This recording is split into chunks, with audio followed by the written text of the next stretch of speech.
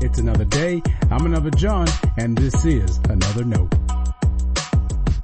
Today's edition of Another Note is titled, What Do They Think About You? And our scripture references for today are 1 Samuel 1:1-20 and Galatians 1:11-24. And as always, may the Lord add His blessing to the reading and hearing of His holy word.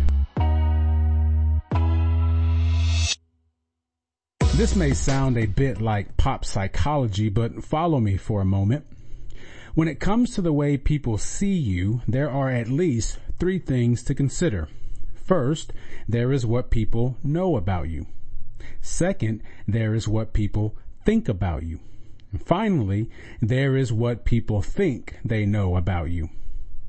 All of that has an impact on how we view ourselves and even how we interact with other people. It's just a part of how we're designed, I suppose. Now, I bring that up today because that's what I thought when I read 2 passages from the Bible. The first was from 2 Samuel 1.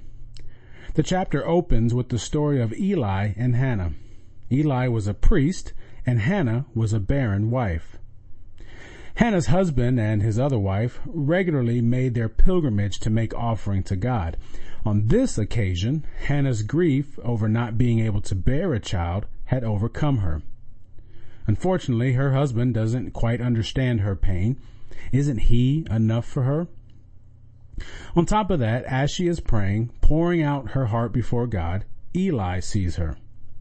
Instead of seeing a woman seeking God's mercy, he sees a drunken spectacle. And that's strange to me. As it is written, all we know about Hannah that morning is that she was praying and weeping bitterly, only moving her lips. Eli saw this and, based on what he thought he knew about her, confronted her. The other passage is from Galatians 1. Apostle Paul opens his letter to that congregation by addressing his apostleship. He reminds them of his former life as someone who persecuted the church. Now, God has set him apart to proclaim the good news. Paul continues by asserting that what he is writing is true. Emphatically, he says, I do not lie. And that tells me some people thought of him as someone who did. In both of those passages, even as different as they are, Hannah and Paul experience what can happen when people use what they think they know about you to inform their opinions about you. Of course, that is unfair, but as we all know, we cannot control how people think about us. Now, we automatically are drawn to how people think negatively of us. That was certainly part of the 2 stories we just shared. But people can also have too high an opinion of you just because of what they think they know. And it's crazy how that works, right? So what do you do? In a way, Hannah and Paul show us. When Hannah was accused of being drunk, she acknowledged her need of God. When Paul was thought of to be a liar, he reminded the people what God had done for him. We can see Jesus doing the same thing. Even though he would be the name above all names, Jesus turned people's praise toward God. And that is what we can do.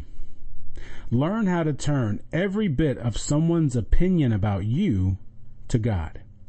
If they want to bring you down, remind them that God has raised you. If they want to hold you up too high, remind them God humbles us all. Either way, point to God. That way, it doesn't matter what anyone says about you. Stay blessed.